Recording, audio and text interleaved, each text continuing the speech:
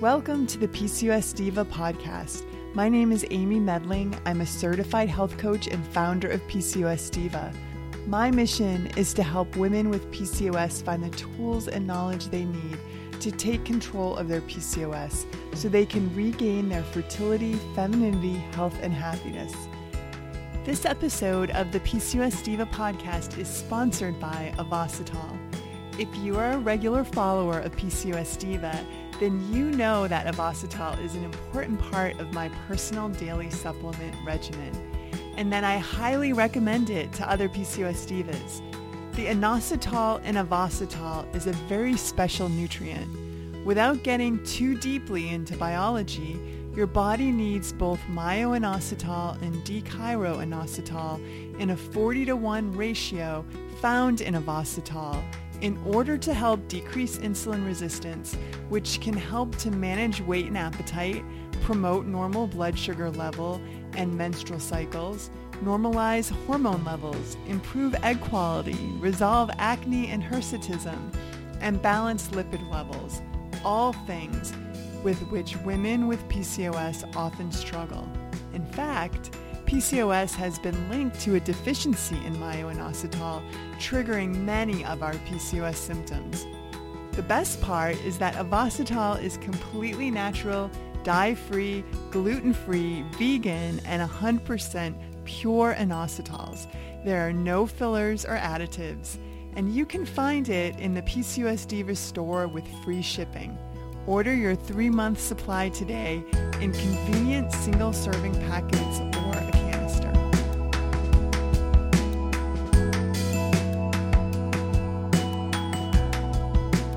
One of the questions that I receive most often these days from PCOS divas is, what type of PCOS do I have? And why doesn't my doctor recognize my type of PCOS? Well, the first time I heard this concept of types of PCOS was in the book, The Period Repair Manual by Dr. Laura Briden. And I had her on the podcast several years ago. It's actually podcast number 48 if you want to listen to it. And we talk about the types of PCOS that she has found in her practice. I think there's 4 of them. And recently, Dr. Andrea Denaif, she was also a podcast guest back on episode 6. She was the lead researcher of a study sponsored by the National Institute of Health, and she found in her study that there may be at least 2 different subtypes of PCOS. While we certainly know that there is no one-size-fits-all approach to PCOS, I'm finding it confusing now that a lot of PCOS bloggers are now sort of definitively referring to specific types of PCOS, from classic to lean to adrenal to hidden cause to post-pill, inflammatory type of PCOS, and more. I think it's especially confusing when speaking to your doctor, since there really isn't any hard or fast rules, and no real major medical body has recognized these sort of types of PCOS. So I've invited Dr. Rashmi Khudija, she's one of my go-to PCOS experts, to today's podcast to weigh in and help us make sense of it all. So welcome, Dr. Khudija. Thank you so much, Jamie. It's always a pleasure to join you. So you are a board-certified reproductive endocrinologist and infertility specialist. You work out of Houston, Texas for CCRN fertility clinics. You used to work in New York City, where you were named a New York Super Doctor Rising Star for 2 years in a row. You are a really acclaimed reproductive endocrinologist and one of the stars of my guest experts. So thank you so much for joining us again to talk about this topic. Yeah, my pleasure. I guess it's a sign that I've been at this for a while, because down here in Houston now, I'm just a super doc, not a rising star anymore. So I guess I'm gaining some more experience under my belt, which always feels good. So my question is, do you have patients that come to you saying, gee, I think I have this type of PCOS? What do you think? Yeah, so I think that I love that we're talking about this, because I think oftentimes there is a disconnect between the language that people might see, on social media or in certain books or in certain blogs, and the scientific literature or sort of the guideline consensus statements that we have. And a lot of times there is a little bit of trying to figure out, okay, well, what is somebody trying to communicate to me? People have come in and using certain technology or certain terminology, that I wasn't immediately familiar with. And so it's definitely interesting. And I do think with PCOS, it's so true and it's such a real phenomenon because not only are people, they're trying to make sense of the fact that if you just Google PCOS, you may not look like whatever the first Google result, you get is, whether your symptoms are different or how you experience it or the impacts of it on you can be so variable. And so I think it's particularly a condition where there's just this drive to want to categorize people within it because there's so many ways it can show up. And so for sure, people are coming in all the time trying to figure out how they fit within the larger rubric of having a PCOS diagnosis. So let me ask you, Dr. Khadija, do you find that this idea of types, since we know that there isn't a one-size-fits-all approach, is that helpful for you when working with patients? So, for example, if a patient presents as really having normal androgen levels, but she might have irregular cycles and metabolic issues, she might have polycystic ovaries, do you sort of, in your mind, categorize her in a certain type? Is that helpful for you?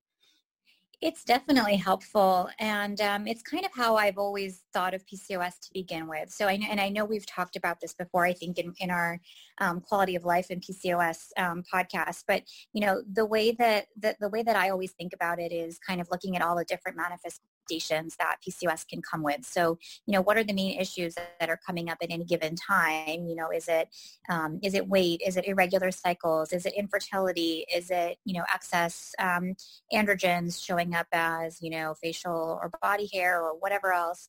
Is it mental health? And and then also, how are we getting to that diagnosis?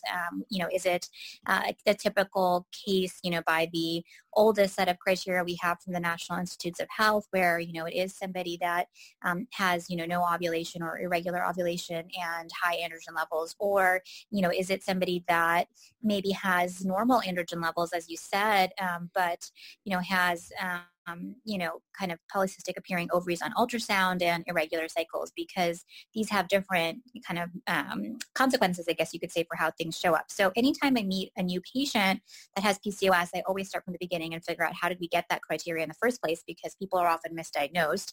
And then we talk about, which are the relevant issues. And then in my mind, obviously, I'm putting all of these things into different categories to say, okay, well, here are the relevant issues. Here are the things we need to be testing for. And here's the plan that we're going to make, relevant to, what's going on for you. So I think, in doing comprehensive care for women that have PCOS, you kind of are categorizing. You may not be using the same terminology that different people are using, but I think you kind of have to do a little bit of categorization to say, okay, these are the predominant issues for any given woman, at that given point in time. So I think that's where the confusion comes in, is there isn't kind of hard and fast names that we can all agree to. Correct. But maybe you could go through some different scenarios of types that you're seeing. Okay. Sure. And I mean, the other thing I want to say is that I think it's also, really important, that people realize that, when we have, so all of the things that you said, if somebody came in and told me, okay, well, this is how I got the diagnosis and these are my symptoms and, here's the list of all of that. I mean, that woman I would just be so impressed, because it's actually, it's difficult to kind of have all of that information. And oftentimes people maybe got this diagnosis when they were a teenager or when they were younger, and maybe they don't have the records, or they weren't explained exactly what was done at that time to give them the diagnosis. But there's a lot of detective work we kind of have to do in terms of, okay, well, do you really have PCOS or not? And so if somebody really had that level of knowledge about her own body, I mean, that's just so empowering. So I that's the other thing. I love what you just said before when you were asking the question, because if you knew that level of detail about yourself, then, that I think is really wonderful and is a big part of why, for us at CCRM, we spend so much time with our patients because, that's a lot to talk about. So, that I think is the biggest thing, is kind of helping people understand how their situation is specific. So what that looks like in real life, the first question is, okay, well, what criteria are we using to diagnose PCOS, and what does any given woman have? So typically we use what's called the Rotterdam criteria. Those have been around since the early 2000s. And basically, again, as we've talked about before, for that, you have to have, some combination, 2 out of 3 at least, of irregular ovulation or no ovulation, or high androgen levels, or ovaries that appear quote unquote polycystic on ultrasound. And so we look at that, and then as part of, if we make the diagnosis, then I do a whole bunch of other tests as well. So we want to see, okay, well, we're looking at, where's your overall health? How's your diet and exercise regimen? Are you showing signs of insulin resistance or even diabetes? Because I diagnose a lot of diabetes even in 20-something-year-old women. Are there other, what's your family history? Are there other signs of metabolic disease? What are your periods like? What other signs and symptoms do you have of androgen excess? Like, are you having, hirsutism issues like extrafacial or body hair? Are you having male pattern hair loss, which is also can be due to high androgen levels? Are you having acne, etc.? And so to give a couple examples, you could say, for example, that oftentimes I get patients that will come in and they may have had a lifelong struggle with their weight, for example. So they might come in and say, I want to try to get pregnant. And sometimes people have had really bad experiences with doctors along the way. I know you've talked about this a little bit too, is, I just had a patient yesterday who came and told me that she was just told that she couldn't get pregnant because she was overweight. And she actually used the word fat, which I never use that term. And so, that was really sad. And so, we will look at a situation like hers where, she would come in and say, okay, look, I've been struggling with weight. I've been told in the past, maybe I had pre-diabetes. My cycles are totally irregular. And, when we do an ultrasound, we'll find that their ovaries look polycystic. And when we do the blood work, we'll find out that she does have signs of high androgen levels, and it's showing up for her because she's having extrafacial and body hair growth. So that's a really classic PCOS case, right? So that if you Google PCOS, you might find some of the scenarios or some of the symptoms that I described there. And, that kind of management has to take into account the metabolic piece of it. So making sure that, you're managing the sugar levels, that somebody's not going to go on to develop, full-fledged gestational diabetes or type 2 diabetes. Compare that to other women that I see all the time that come in and, they feel generally healthy, but they just come in and they say, my cycle is kind of irregular. When I'll ask them about, are you having issues with extra body hair or acne or anything like that, they'll say, no, that doesn't really apply to me. But then we go do their ultrasound and, we see that the ovaries look, typical polycystic ovaries. Their blood work will look more or less okay. Sometimes the sugar levels might be trending up, but, in general, looks okay. Both of those women could have PCOS, but it could show up in totally different ways. And so that first type is kind of more of a metabolic type, if you will, where, there's much more going on and a much higher risk at that moment of, developing all of the cardiometabolic issues we worry about. And particularly when a woman is trying to get pregnant, we want to make sure that their health is optimized prior to pregnancy. The other woman, is probably still at slightly higher risk of cardiometabolic disease than somebody that doesn't have PCOS at all, but it's a different risk. And maybe she has more of a sort of reproductive issue where she's just not ovulating. And again, if she's trying to get pregnant or if she's just frustrated with irregular cycles, that's kind of the main predominant issue. And indeed, in Dr. Janayev's paper that you mentioned at the beginning, that was what they ended up finding, that there was sort of like a reproductive phenotype and a metabolic phenotype. And so there were kind of women that had more of one versus another type of cluster of, in their case, genetic signals. And so, that's kind of like one way that it can show up. And the reality is that if we consider all of the issues, all of the different symptoms that I mentioned before, the things that can come into it, whether it's mental health or, dermatologic issues or whatever, ultimately there's so many ways it can show up. But, that's kind of what I think about. And one last thing I'll say is, this whole concept of quote unquote post-pill PCOS, I don't really think of that as true PCOS. The birth control pill is not going to cause you to have PCOS. You may have irregular cycles for a time coming off of the pills, but if you truly have PCOS after coming off the pill, it may be that you may have started at a really young age and you just were never diagnosed with PCOS beforehand, or your health has changed. I think for many women, some of the symptoms of PCOS don't really show up until they're in their 20s and 30s, and so it's probably more just the passage of time. And so I think I don't love the post-pill terminology, because I think it kind of puts a bunch of people in one bucket, which could be some women that just have irregular cycles as they get used to coming off of birth control, and some women that probably always had PCOS, but it was just late diagnosed. I think that's a really good point. I wanted to ask you, so there's this idea of hidden cause PCOS, and I know that there are other conditions that can sort of mimic PCOS, like maybe you could talk to us about NCAH, or non-classic congenital adrenal hyperplasia. I know that's a fairly common genetic disorder that shares many symptoms with PCOS. And I'm wondering if that might be like a hidden cause factor. Totally. And so, that's another category I'm a little skeptical of, because ultimately, PCOS, when you make I talked a lot about the diagnostic criteria. Now, that being said, the caveat to that is you have to have certain other things ruled out. And so, honestly, there shouldn't be a hidden cause, just to the extent that we know the cause. Either you have truly diagnosable PCOS by the criteria once these other things have been checked for. And I think, what's confusing is that oftentimes people haven't gotten the appropriate workup in the first place. So you're totally right. So the things that we look for, you mentioned, you totally read my mind as you were asking that question. That was the first thing I wanted to talk about. So congenital adrenal hyperplasia is a situation where, for a variety of reasons, there are a different number of enzymes that basically help synthesize the progression of all of our steroid hormones. So basically, all of our estrogen, progesterone, testosterone, all of that come from cholesterol as a precursor. Okay, and so there is a series of enzymes and hormonal changes that happen to convert cholesterol into each of those things.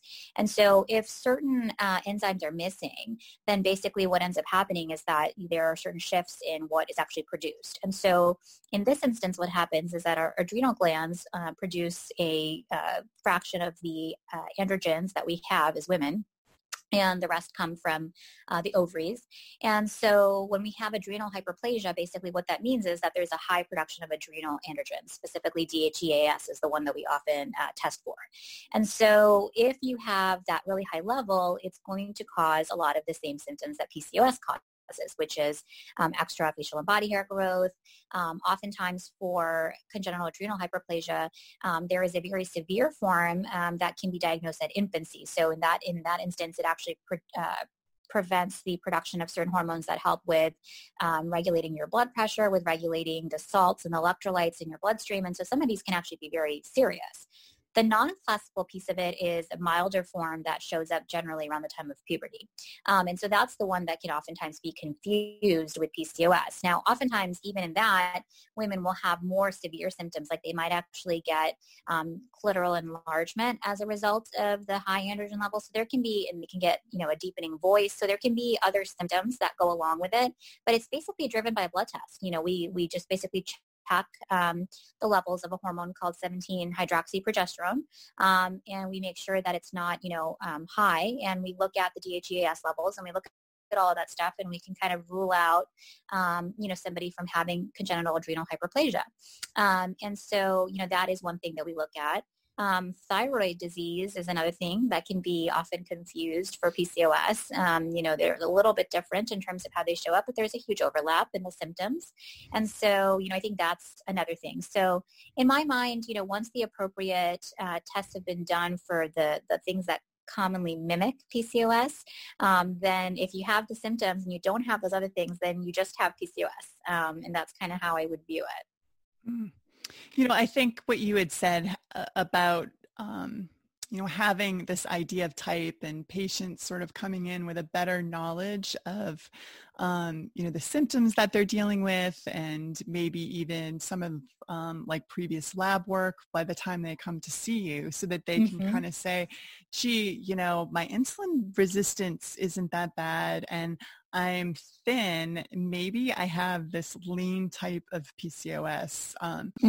I know that, for me, that can be very empowering, especially I think when there's, in my experience working with women with PCOS, there are a lot of like general practitioners that only sort of identify the classic type, or think that you have to be overweight in order to have PCOS and losing your hair and kind of have that classic manifestation of symptoms, so that if you know that there are actually sort of these other manifestations, it really is empowering and it allows you to advocate for yourself. So I'm just curious, how many women have you diagnosed like with lean PCOS? Do you feel like it's harder for those women to get a diagnosis? I think you're totally right. I think that group is often underdiagnosed. And I think that the other thing that happens is that there's a little bit of cognitive dissonance. Again, when somebody that feels like that describes them, and then they Google just PCOS and they hear all these things and they're like, but I don't have, I don't have these things. I've not really struggled with my weight, or I've not had, hirsutism or other things. And so I think that is oftentimes they come in and they'll say, do you think you really have PCOS? Because I tried to look it up and I just felt like that didn't really describe me. And so I think, there's two aspects to it. But there's no doubt that it's underdiagnosed in that patient population, and then oftentimes in general. And so I totally agree with that. And then what about this idea that some women's PCOS can be sort of adrenal driven rather than kind of ovary driven? Yeah. So talk to us about that. Yeah. So, that kind of, so it kind of goes back to the different kinds of androgen levels. So androgens are just a category of the, hormones that we often think of as quote unquote male hormones, but we all have them. And so the main ones that, we will look at would be testosterone, which primarily comes from the ovary, and then the DHEAS, which primarily comes from the adrenal gland. And I think that, oftentimes this quote unquote adrenal PCOS, the way it shows up is, so the adrenal glands also produce our stress hormones like cortisol. And so I think that the connection there is that women that have adrenal PCOS oftentimes have symptoms of, kind of high cortisol levels or of high sort of stress levels. And the way that can manifest, is kind of a particular way that, we sort of put on weight. So some of the symptoms of, high cortisol or high stress levels can be sort of the body distribution of how we put on fat, of actually feeling stressed, is one thing. And then if it's uncontrolled, can actually lead to high blood pressure and other kind of complications that way. And then people often talk about, I think, you have talked about too in some of your materials about like adrenal fatigue and, people often feeling like they're sort of when they feel most awake versus, kind of like depleted of energy and things like that can sometimes feel a little bit off. So there are a number of symptoms that seem to correlate with this quote unquote adrenal PCOS. It's not something that is clearly defined in the scientific literature, but essentially, kind of applies most to the women whose, I guess criteria of having what we would call high androgen levels primarily comes from having high adrenal androgen hormones like the DHEAS rather than having a high testosterone level. So I think, that's kind of how we would categorize it. But then, some of the symptoms that show up, oftentimes or people associate with those symptoms are some of the things that, I just mentioned. It seems to me that the medical literature, it's slow to catch up with what practitioners are seeing in practice. Yeah. I think, the tough thing is that, so on the one hand, if we were doing a research study, what would be ideal would be to have, sort of like all of them, kind of have all of that data, right? Exactly how did somebody meet the diagnosis? What are their symptoms? What are their lab tests, et cetera? But, unfortunately, unless it's some sort of prospective randomized controlled trial where you can sort of, request all that information ahead of time. Oftentimes research just, doesn't have access to all of that information. And so you're right. It's kind of limited in the sense that in many studies, all women that have PCOS are just kind of lumped in, as one category. And we would probably find richer answers if we were able to, kind of divide them out. And so the larger, bigger studies do that. I think, people clearly realize that. And certainly, in clinical practice, there's a lot of mismanagement I see too of women that have PCOS.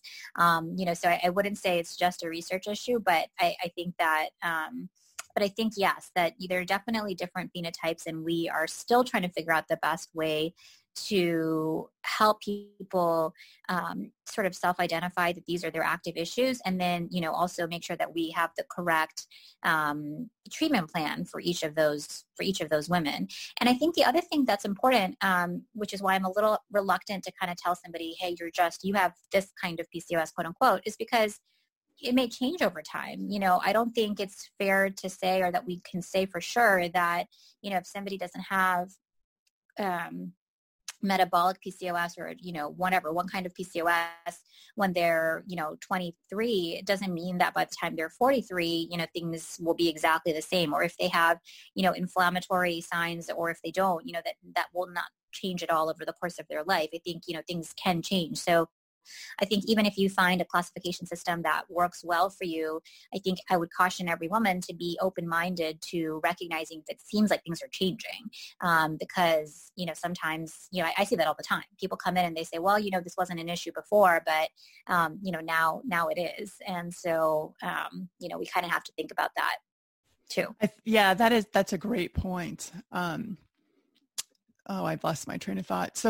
So with these types, I think it is helpful because it's helping get to the root factors. This is what I wanted to say, that, we all know that there is no one size fits all approach to PCOS in general.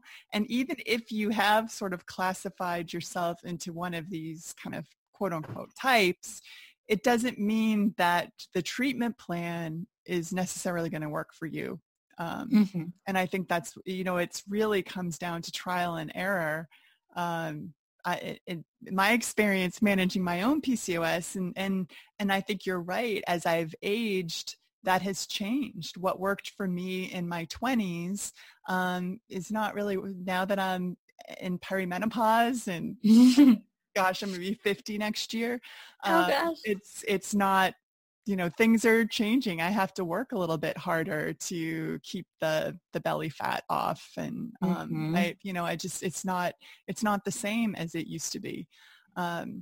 So I'm really curious, where do you think that this is going to go? This idea of types and phenotypes. And, I know that as we get more information about different genetics, do you think that we're going to really be able to create more customized plans based on a woman's genetics and factors of PCOS? Do you see that happening down the road? I definitely see that happening. So, I think that, the genetic studies are really interesting because, obviously those genetics are there from, the moment you're born, right? And so that's not to say that, genetics is everything, because, people can have very similar genes and have totally different health profiles. There's sort of the whole epigenetic phenomenon of kind of fetal or genetic programming that happens while we're in utero.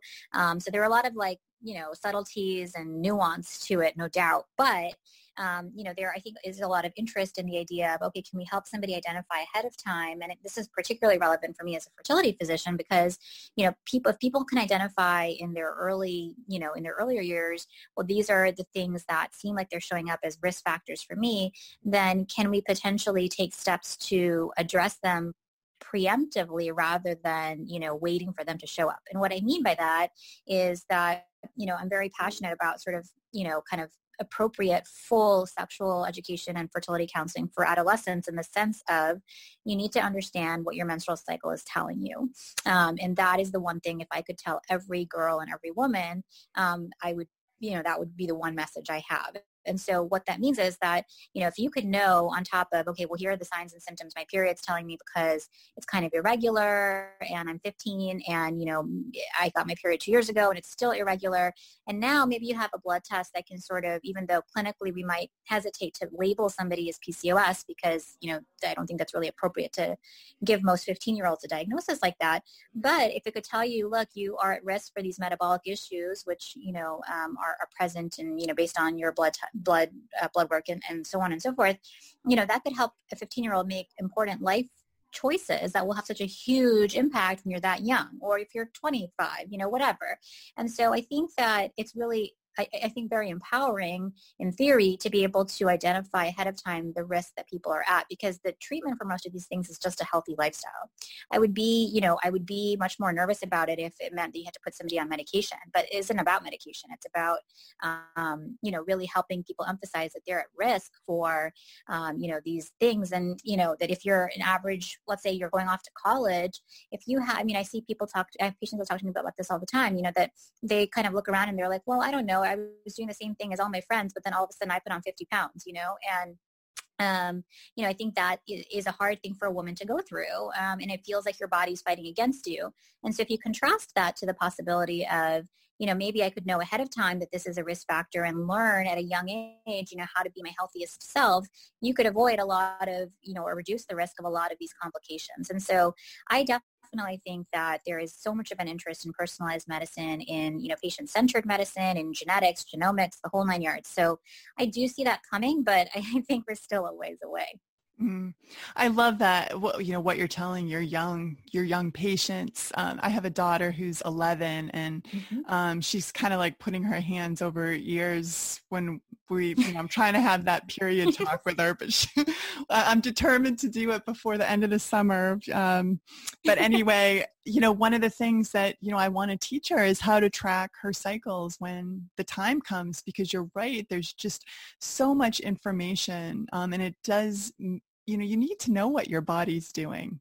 And, as you were talking, you think about all of these young women, girls that are put on the birth control pill because they don't really understand their cycles. And they're sort of,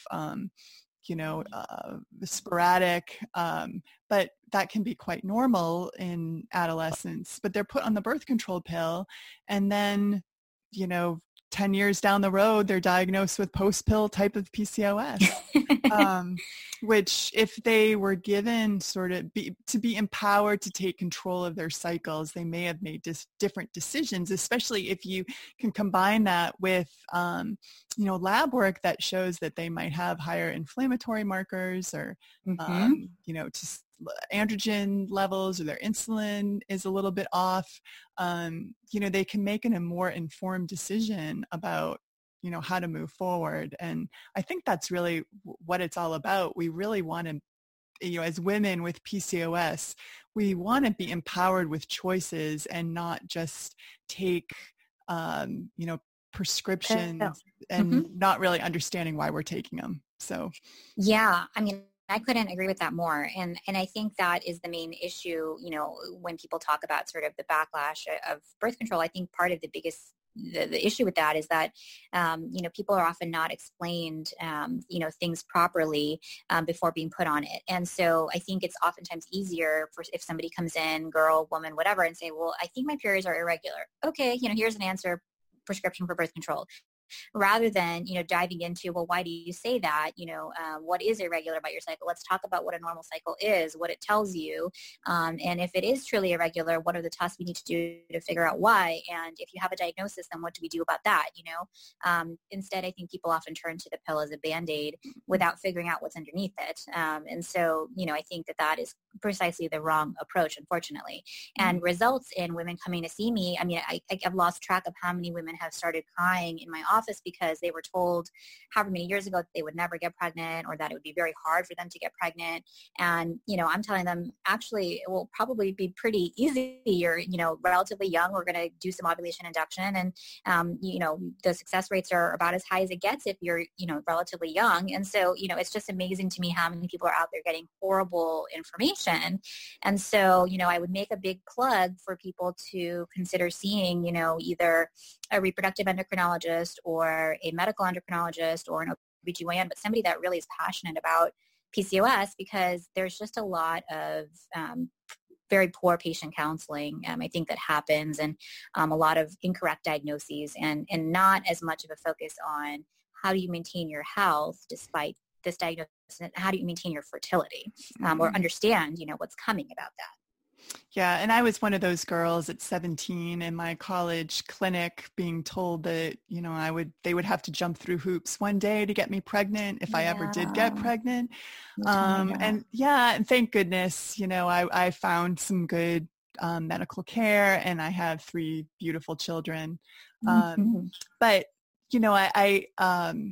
I find it so refreshing to talk to you, Dr. Khadijah, because you really are kind of a trailblazer in the way that women with PCOS are cared for and treated. And I really, recommend everybody listening to, don't take, talking to a doctor who tells you, here, take this metformin and birth control, and you might get, if you want to get pregnant, come back and talk to me, I'll do the best that I can. The women deserve better care than that. And I just want to underline what you said about women. Like, there's so much hope for women with PCOS that want to get pregnant. So tell us how we can find out more about your work, and if you are accepting new patients, and how we can get in touch with you. Yeah. So as you mentioned, I'm based in Houston. And so, Texas is obviously a big state. So I take care of a lot of people from all over the area, to be honest. And we do obviously in-person consultations and telehealth as well. My focus is, primarily on fertility, but I do lots of non-fertility PCOS as well. And I am on Instagram. I know we can link the handle there, but I'll be doing a ton of stuff next month, or I should say in September, for PCOS Awareness Month. So, I'll be putting out a lot of specific PCOS content, but I share most of the stuff that I do through my Instagram. So that's probably the best way to find me, or on Facebook. I share a bunch of stuff there as well. Yeah. And if you're listening on iTunes or another podcast platform, just come back to PCOSdiva.com for all of the show notes and the transcript of this podcast. So I want to thank you again for clarifying some things for us, Dr. Khadijah. It's been a great conversation. And I just want to thank everyone for listening again. And I look forward to being with you again very soon. Bye-bye. Thank you. Well, that wraps up our podcast today. Thank you so much for joining us on the PCOS Diva podcast. I hope you enjoyed it. And if you liked this episode, remember to subscribe to PCOS Diva on iTunes or wherever else you may be listening to this show. And if you have a minute, please leave me a quick review on iTunes, because I love to hear from you. If you think someone else might benefit from this free podcast, please take a minute to share it with a friend or family member so she can benefit from it too. And don't forget to sign up for my free weekly newsletter. Just enter your email at PCOSdiva.com to get instant access and make sure you never miss a future podcast. This is Amy Medling, wishing you good health. Bye-bye.